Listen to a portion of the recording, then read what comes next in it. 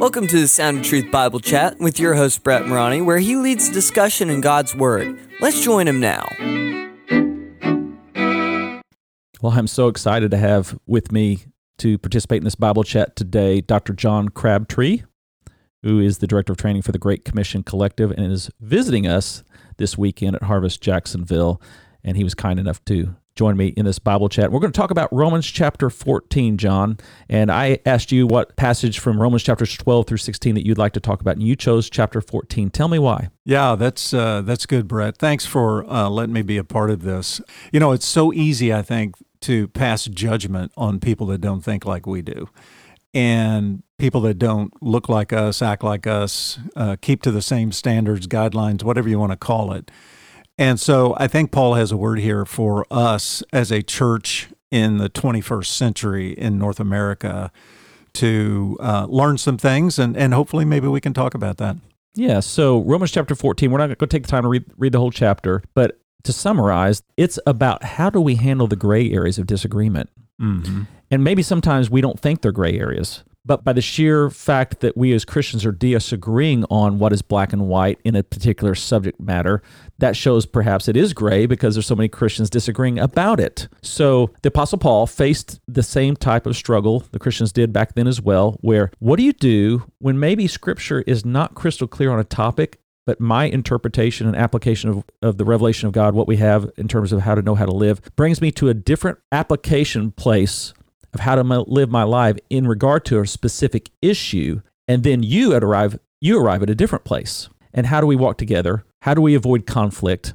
Because oftentimes it does create conflict. It has divided churches through the centuries For sure. And Christians. Remind us what the issue was at hand for those believers back then in regard to a gray area issue or a point of disagreement.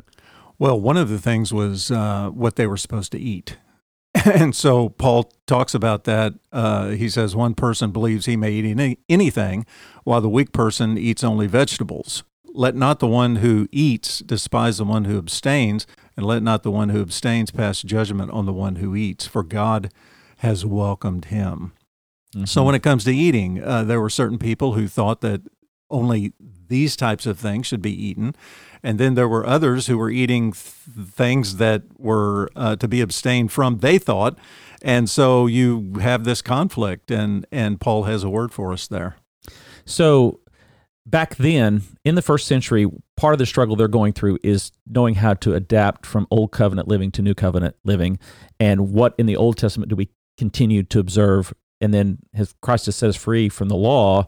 What does that mean? They're wrestling through all these things, and that played a part in this particular type of thing, right? Absolutely, it did. Yeah, no doubt about it. And I think that's a similar struggle to what's going on today. I mean, think about certain people coming out of certain religious groups who have been trained and they've learned, okay, this is the way to do it. And now they meet Christ, and Christ says, hey, this is what I have, and you're free.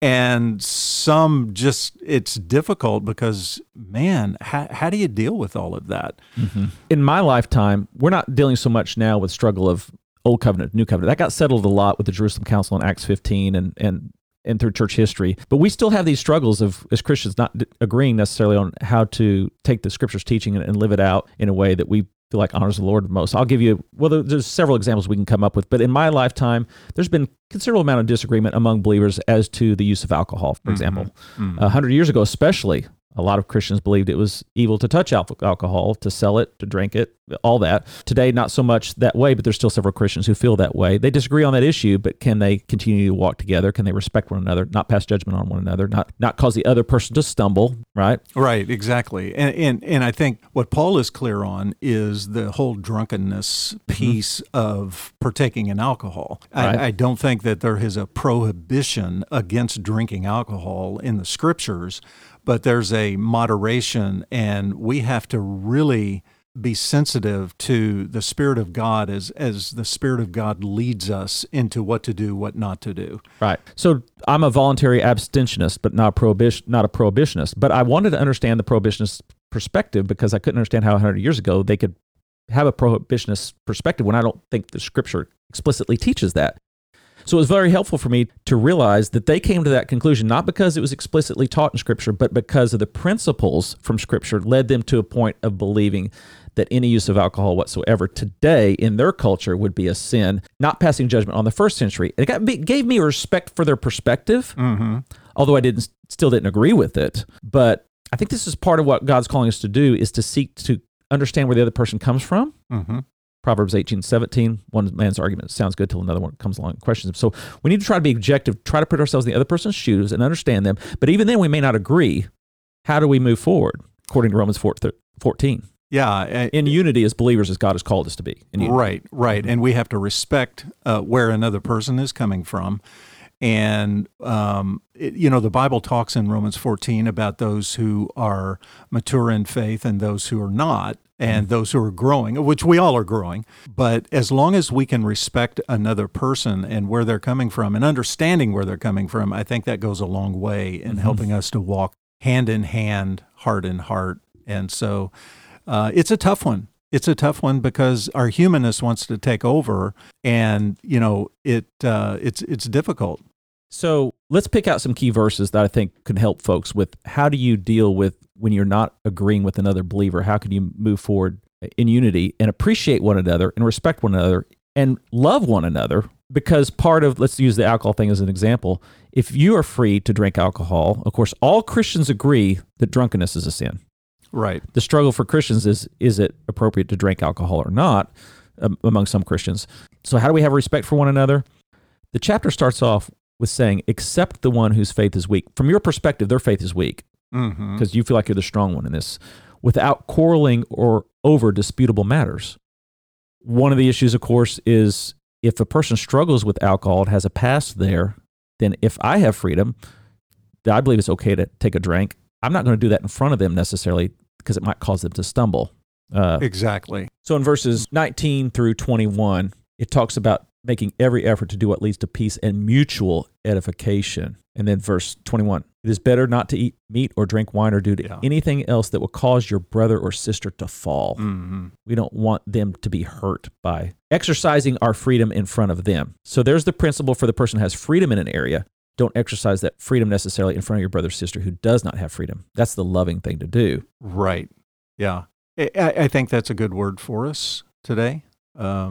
So he's already establishing at the beginning of the chapter that these things are disputed among believers who respect his word and love the Lord, yet they don't agree on this. Right. Another principle we see is in verse 23. Everything that does, this is the end of the chapter, everything that does not come from faith is sin. So that's telling us you have to come to a conclusion yourself on this issue that enables you to have a clean conscience. So function within your own conscience, but do not place your conscience upon other believers in disputable matters. Right. Which is difficult because we think we're right, and it's hard to look at someone knowing from our perspective that, man, you're free. You're free to do this.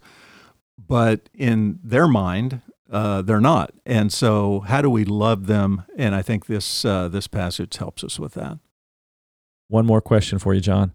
Since 2020, since, let's say, March of 2020, how have we seen this particular passage become increasingly relevant? Well, do we wear masks or not? There you go. Do we have the freedom? What's the guideline for that? I mean, we have seen a lot of things in the last couple of years create divisions among God's people, among the churches. And I think it would be good maybe to go back to Romans 14. Thanks for listening to this episode of Sound of Truth. If you enjoyed it, please rate and review it. Also, tell your friends about it. Thanks. Music is by Canon and is used by permission. Sound of Truth podcast is produced in collaboration with Harvest Jacksonville and is copyrighted by Brett A. Morani, 2022.